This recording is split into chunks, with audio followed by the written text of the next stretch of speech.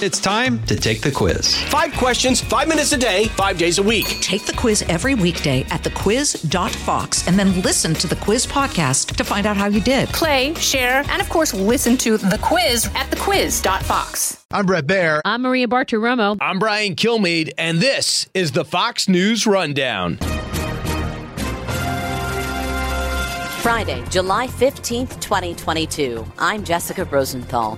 As inflation goes up, the president's poll numbers go down. We've seen some of the blame for the bad news aimed at oil companies, other countries' leaders, the messengers doing the messaging, and even the press. I do think it's fair to say that a number of reporters who were easy have gotten tougher on Joe Biden. But still, when you watch that briefing room, it still is largely a home game for the press secretary and for Joe Biden. I'm Chris Foster. Fox Sports reporter Tom Rinaldi's new project is about the murdered Major League Baseball player Lyman Bostock. Obviously, the tragedy of his death and how he died will always be a part of his story, but there's so much more to him, which is compelling. And I'm Janice Dean. I've got the final word on the Fox News Rundown. As inflation soars and the president's poll numbers tank, Democrats are scrambling, and so is the White House, at least if you believe the headlines, like questions swirl about White House messaging after Bedingfield's departure. Democrats' Biden problem takes over midterm messaging. One even read, "Why do Democrats suck at messaging?" Those are just a few of the headlines from the last couple of months. The president himself told ABC late-night host Jimmy Kimmel in June that his administration's accomplished a lot. They just haven't been able to communicate it well to the press. One of the things is that it's very difficult now to have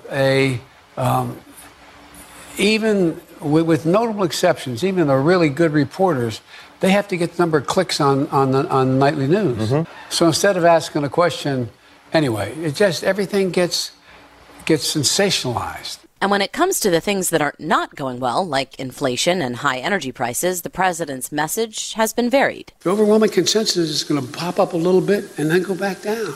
The inflation has everything to do with the supply chain. Make no mistake, inflation is largely the fault of Putin. While some of the messengers have left, including Jen Psaki and now White House Communications Director Kate Bedingfield, those who remain have been on defense. Economic advisor Jared Bernstein went on with Fox business anchor Neil Cavuto this week after the latest inflation data came out. I'm saying more investment is the answer. More investment, in production. Is spending, right? And that might or might not be the solution, but past spending efforts have not really helped this. It's actually worsened it, right? You raise a really important distinction. You know, you like to focus on the headwinds, and I get it. If it bleeds, it leads. I understand that. No, I focus on reality, Jared. But there have also been some increasingly tense moments inside the White House briefing room over things like the baby formula shortage, and even when the president had last tested negative for COVID. Boy, is this administration struggling. And they're struggling because they're out of touch. And what's gone wrong are their policies. Ari Fleischer used to be in the White House briefing room regularly as a former White House spokesman for President George W. Bush. He's also now a Fox News contributor. It's not a communications issue. It's not a press secretary issue or a communications director issue. It's a Joe Biden issue. He made the decisions. He launched the policies that helped give a huge boost to inflation. He opened the southern border. The prosecutors that he won't criticize are the ones who've opened the country to crime. And it's all because he's governed differently than he promised. He's governed from the progressive woke left instead of the sensible center. What do you foresee, I guess, this year happening as a result of that? I mean, especially when we look ahead and to the midterms.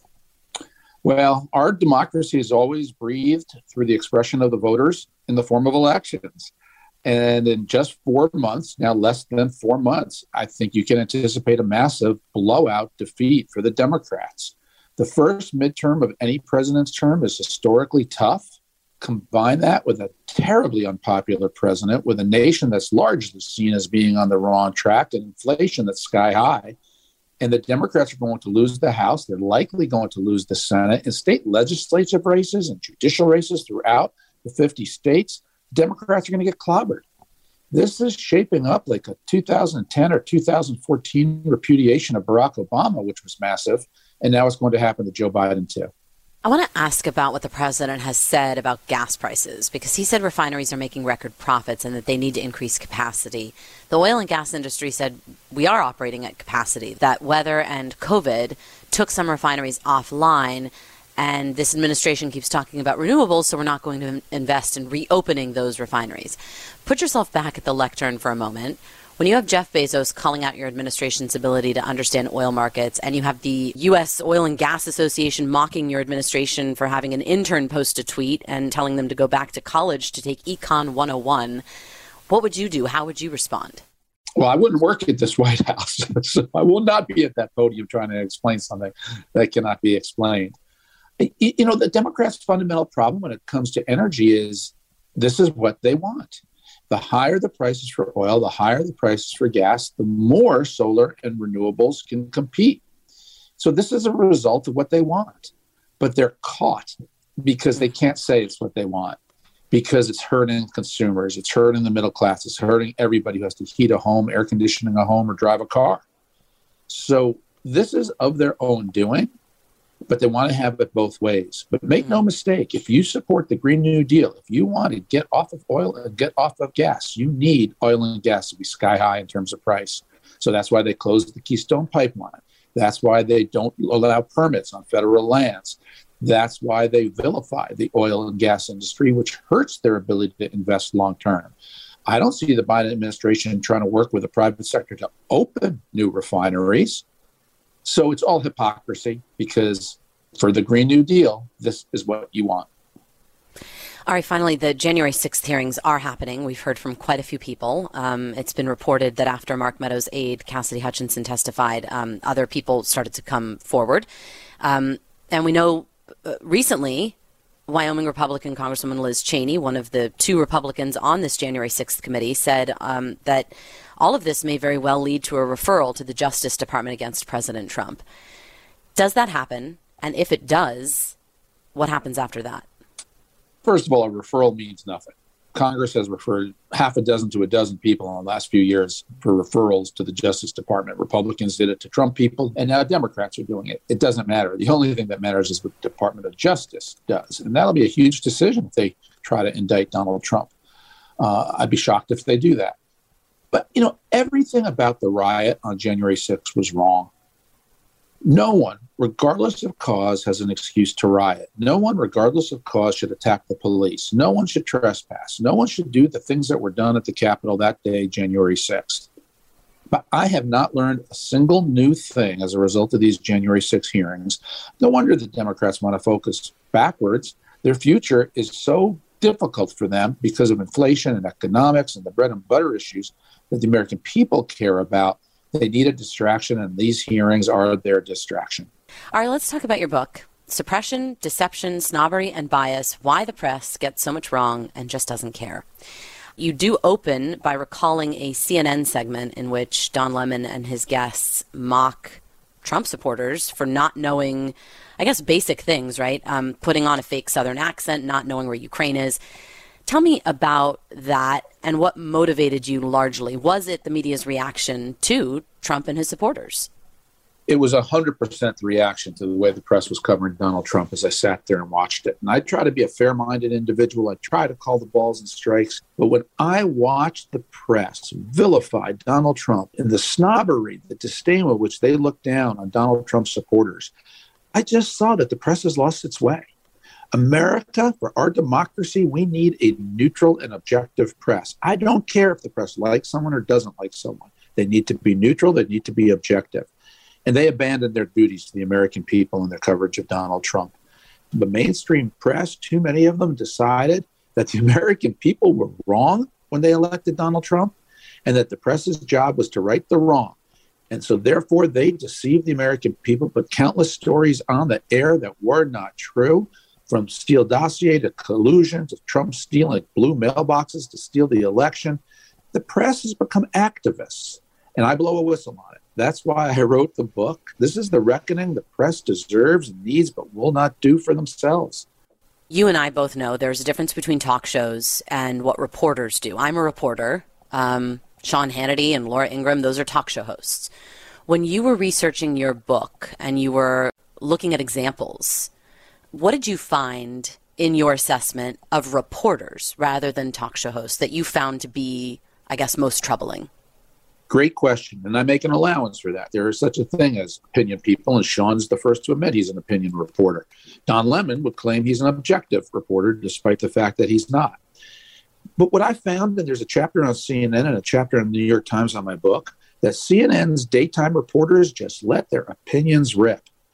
All you had to do is watch Jim Acosta in the White House briefing room giving his opinions about what public policy should be. All you had to do was watch John Harwood, CNN's White House reporter, giving his blatant, biased opinions, which he sounded like a spokesman for the Democrat National Committee. And I asked myself, how can these CNN reporters, daytime correspondents, be doing that? And it's because the management of CNN wanted them to. They wanted their reporters to become activists. They rejoiced in the number of Twitter followers their reporters had. They rejoiced in how many Hollywood celebrities praised their reporters for being biased and anti-Trump.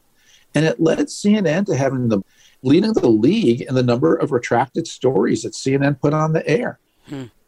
How do you think the press corps is done treating this administration? Because it does seem like there have been some exchanges, especially with Jen Psaki out and Karine Jean-Pierre in, over the baby formula shortage. And I remember even when the president, they got into it over when the president last tested negative for COVID. I think like 4 reporters kept insisting, why won't you just tell us when he last tested negative? It does seem like a press corps that is growing a little bit more frustrated with this administration. Yeah, from the day Joe Biden won South Carolina primary until the withdrawal from Afghanistan, the press could not have been easier on Joe Biden. One of the things I cite in my book is a study of the last 5 presidents and how much the press was negative or positive in their first 60 days. Joe Biden got the most positive, easiest press of any of the 5 predecessors, including Barack Obama. Since the withdrawal from Afghanistan, I do think it's fair to say that a number of reporters who were easy have gotten tougher on Joe Biden. But still, when you watch that briefing room, it still is largely a home game for the press secretary and for Joe Biden. Very few reporters are tough on this administration. When I was in that room had 49 seats, all 49 were tough, devil's advocate, hard questions against me, against President Bush. Right now, I'd say there's maybe 35, 40 who go easy, maybe 5, 10 who ask regular, tough questions. And that's just not the way it should be. Too many reporters have enjoyed their role as being advocates and partisans. And they need to return, and this is leadership, to objectivity and neutrality. Is it leadership, Ari, or is it leadership, Ari, or is it education? You also talk about interviewing and talking with young journalists in universities. Where does this then start? It starts in journalism school with who they attract to journalism school. One of the points I make in my book is how biased journalism schools are. So right from the start, journalism has an original sin. The people who go into journalism are overwhelmingly cut from the same cloth, college-educated Democratic voters.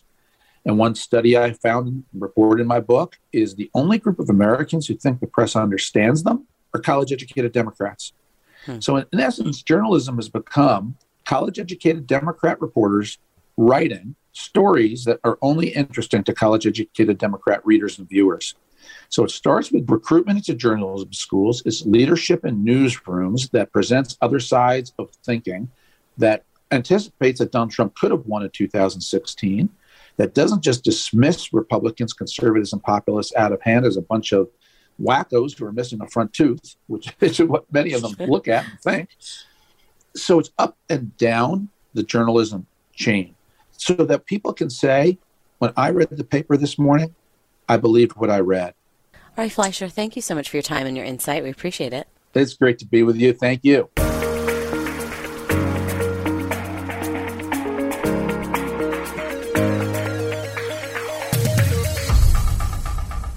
From the Fox News Podcasts Network. I'm Ben Domenech, Fox News contributor and editor of the Transom.com daily newsletter, and I'm inviting you to join a conversation every week. It's the Ben Domenech Podcast. Subscribe and listen now by going to foxnewspodcasts.com. This is Janice Dean with your Fox News commentary. Coming up. Tom Rinaldi is a reporter for Fox Sports, working the sidelines during NFL coverage. He's covered some of the biggest events in sports, pro and college football, golf, tennis, horse racing, the Olympics. Besides live sports coverage, Tom's known for his award-winning original storytelling. The story he tells in a new audio documentary is about a Major League Baseball player murdered in 1978. There were shocked reactions today from the baseball world to the shooting death of California Angels outfielder Lyman Bostock last night. Lyman Wesley Bostock Jr. was 27 years old when he died. This isn't my first go-round with Lyman's story. Tom Rinaldi's new Fox Sports podcast series is called Wesley. It starts on Monday. I had the opportunity to first tell it 14 years ago as a television feature at ESPN. And there was so much more to Lyman's story that we weren't able to cover in the initial story that we did. That was a big driver in wanting to revisit it. But another one was a powerful regret that I've carried here for those 14 years in botching an encounter I had with the man who killed Lyman Bostock, the only player to be murdered in season in the history of Major League Baseball. We found the man that killed him, Leonard Smith, and I just mishandled it. And that's sort of sat with me, and that's a part of the later episodes here of the podcast as we revisit that. Okay. Well, good for you for getting another chance to. I know those kind of regrets, and you don't often get a chance to erase them. So I would listen to the podcast and see exactly what you think you mishandled. Lyman Bostock, I know of him probably unfairly, like a lot of people, just for his murder. He was actually a really interesting guy and a really good ball player. Obviously, the tragedy of his death and how he died will always be a part of his story, but there's so much more to him, which is compelling. Start with his excellence as a player, his premium as a performer, career .311 hitter. That's the same batting average as Jackie Robinson. It's higher than players like Rod Carew. I'm a player like George Brett. But he also was an Ichiro-like character in the batter's box, could hit to all fields, ran with great speed, was an excellent outfielder, being a 595th pick in the MLB draft and ultimately making it. So many aspects to his journey, which are fascinating, well beyond the way that he died. Well, let's talk about how he died. To really simplify it, it was a jealous husband, right? Talk about what happened that night. September 23rd, 1978, Lyman had spent part of his childhood growing up in Gary, Indiana, had a lot of family back there who would come and see him whenever he played in Chicago. And he was playing a series with the Angels against the Chicago White Sox at Comiskey Park. Lyman goes back to Gary, has a family dinner, and while there, brings up a childhood friend who he had read to when he was much younger. His uncle said she lives just a few blocks away. Lyman went with his uncle to visit that woman, and that woman's sister happened to be there, Barbara Smith, and she was estranged from her husband, Leonard. And that's what puts into motion what ultimately happens when Leonard Smith misinterprets seeing Lyman Bostock give his estranged wife a ride along with Lyman's uncle and a friend across town, pulls up alongside at an intersection, and that's where Lyman's life ends. Yeah, I mean, he wasn't even remotely seeing the guy's wife in not at all in that way. Not at all. So what was the defense? It was what most people say was an egregiously short sentence. Talk about how his case played out. So not only does the podcast explore the improbability of Lyman and his rise, his being really on the cusp of stardom in Major League Baseball, and the fact that he was one of the highest paid players in the game in 1978. But what happens in the aftermath of his shooting, where Leonard Smith's mother finds a way to pay for basically one of the best defense attorneys throughout Indiana, a man named Nick Theros. And Nick Theros, who chooses to employ a not guilty by reason of insanity defense. And the podcast takes you through not one, but two trials that Leonard Smith faces, and ultimately the verdict that's reached, which lands Leonard Smith, who is clearly identified, Chris, as the shooter, doesn't dispute that he fired a 410 bore shotgun into the backseat of a car at close range, but that he wasn't in his right mind at the time because he was so jealous. Yeah. And somehow a jury finds that plausible. Lyman Bostock, he came up with the Minnesota Twins, had 3 really good years, I guess, and then free agency was a relatively new thing then. And like you said, so he was famous not just for his play. He wasn't quite an all-star yet, but on his way to becoming one, if not a Hall of Famer, some people say. But he'd signed this huge contract. Well, we say huge then. 6 years, $2.3 million. So that's about $383,000 a year. I looked it up. It's about $1.7 million in today's dollars, which, the most marginal major leaguers make. But at the time, it was big news. Huge. And the fact that he was pursued vigorously by a lot of big teams. His chief pursuer was the New York Yankees, run then by the boss, George Steinbrenner, who had asked Reggie Jackson to be involved in Lyman's recruitment. There's an anecdote in one of the episodes in which someone shows up representing the Yankees who offers Lyman Bostock a couple of $100,000 to consider their contract offer as a show of quote unquote good faith. Lyman does not take that check.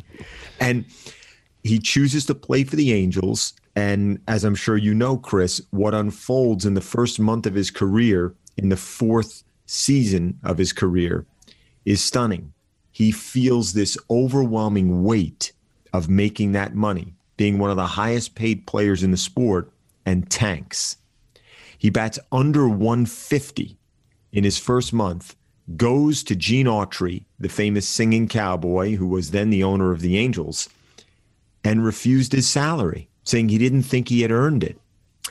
The Angels say, we're going to pay you, Lyman. We're contractually bound to do so. Lyman receives the money and gives it away to charity, all of it for the month, just shy of $50,000. At that time, for a player who the previous season had made $20,000 for the entire year, was a powerful, powerful gesture, something which got a ton of attention. Let me ask you about just a couple of things in the sports world. Number one, what are your thoughts on the LIV Golf League now that's throwing all these money, all this money at guys? It's a little bit relevant in the news. President Biden is going to be visiting Saudi Arabia, or is visiting Saudi Arabia. Have you talked about it with some of the players? I've texted with a couple of the players. I think a couple of things here, Chris, just simply put. One is that there is I wouldn't say it's an existential threat by any means, but it is a systemic issue for the PGA Tour. And this is not going to break any news. Chris, as a sports fan, you know that 4 events dominate golf. The other events are wonderful. Listen, I love Bay Hill. I love the Memorial. I've covered those events. But the U.S. Open, the Masters, the Open Championship, and the PGA Championship, there's a huge question here. Will players receive world golf ranking points and be able to qualify to play in those events, which have the most prestige, the most historical weight, the most meaning? And if they can, and still be guaranteed this kind of fortune to play in quote-unquote regular season events, there's going to continue to be a strong pull toward players later in their career, players who have been dealing with injury, who are going to be guaranteed a totally different level of financial security. That's a fascinating dynamic. We'll have to see how that unfolds. Yeah, some guys may have to, in the end, choose, do I want the money or do I want the prestige? One more, gambling has now become a big part of mainstream sports coverage. It used to be, people would bet with bookies and whatever, but the professional sports, the big leagues, would really try to keep the whole thing at more than an arm's length, and now it's just being welcomed. Do you have any thoughts about it as a broadcaster? The pull and force of sports betting and gambling is massive. It is a massive part of sports fandom, of the sports landscape. And I just think that there was an inevitability of leagues recognizing that, trying to figure out ways in which they could build that relationship in a way that could be governed and monetized. And that's what I think we've seen. You know and I know. It's been a part of sport fandom forever. And if the leagues feel that they can govern this, they can codify it in a way that preserves the integrity of the game, obviously huge question, then they're going to find a way to monetize a massive revenue stream, which has been untapped to this point. Well, thanks for talking to us, Tom. It was a pleasure. A new documentary called Wesley, that's Lyman Bostock's middle name. Wesley's an audio documentary about the murdered baseball player Lyman Wesley Bostock Jr. It's on the Fox Sports Podcast Network. It's available Monday.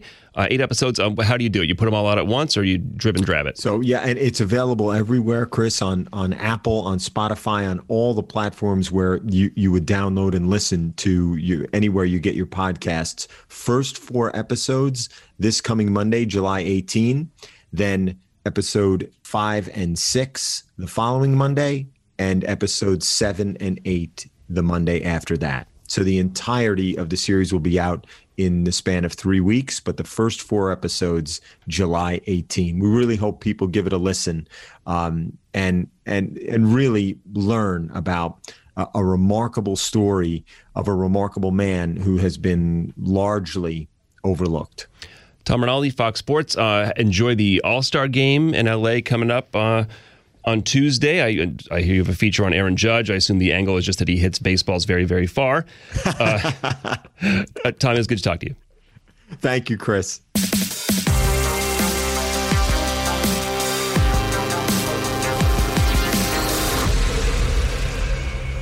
Jason in the House, the Jason Chaffetz Podcast. Dive deeper than the headlines and the party lines as I take on American life, politics, and entertainment. Subscribe now on foxnewspodcast.com or wherever you download podcasts. Subscribe to this podcast at foxnewspodcasts.com. And now, some good news with Tanya J. Powers. Among the events the COVID-19 pandemic derailed or scaled back were weddings. Lots and lots of weddings. So an iconic New York City location decided to give I Do a do-over. 500 couples who found themselves putting off or paring down their big day gathered at Lincoln Center for the Performing Arts for Celebrate Love, a re-wedding. The multicultural ceremony, which was not legally binding, featured music from Broadway stars, dancing, and a 10-foot disco ball. Some couples were celebrating new relationships while others renewed their vows. Many with family and friends, just like the big day they originally set out to have. Tanya J. Powers, Fox News.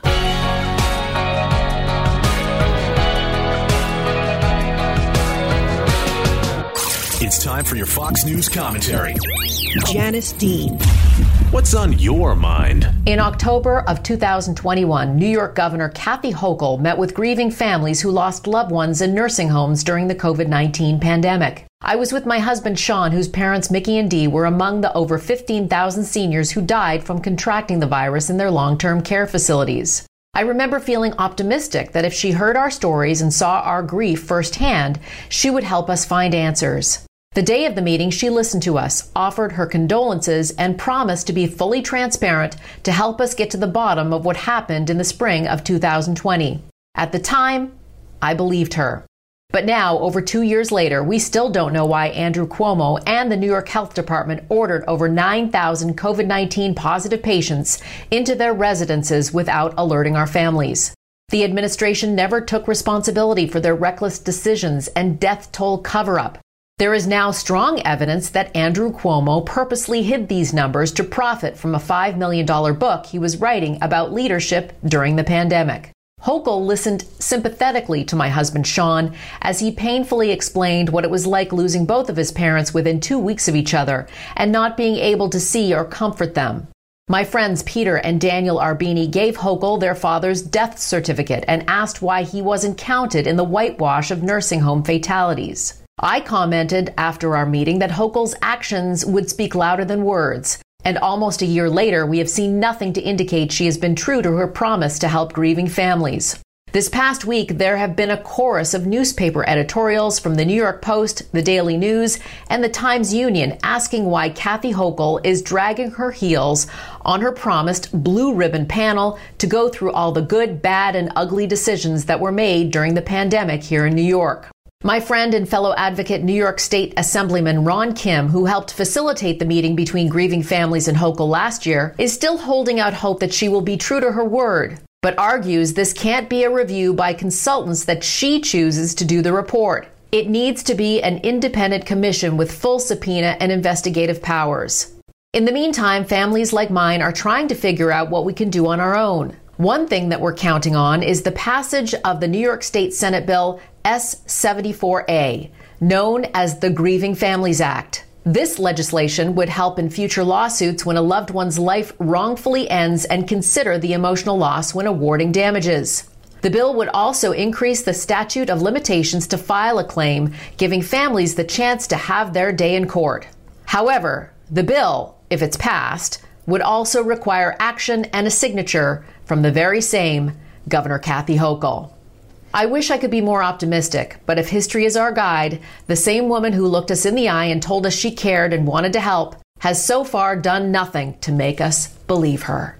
I'm Janice Dean, Fox News senior meteorologist and host of the Janice Dean podcast that you can find starting Monday at foxnewspodcast.com.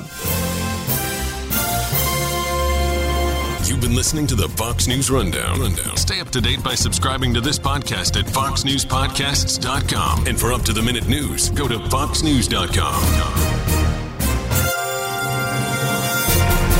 Fox News Radio on demand on the Fox News app. Download the app and just click listen. When you swipe left, you can listen to your favorite Fox News talk shows live. Swipe right for the latest Fox News Radio newscasts on demand. Fox News Radio on the Fox News app. Download it today.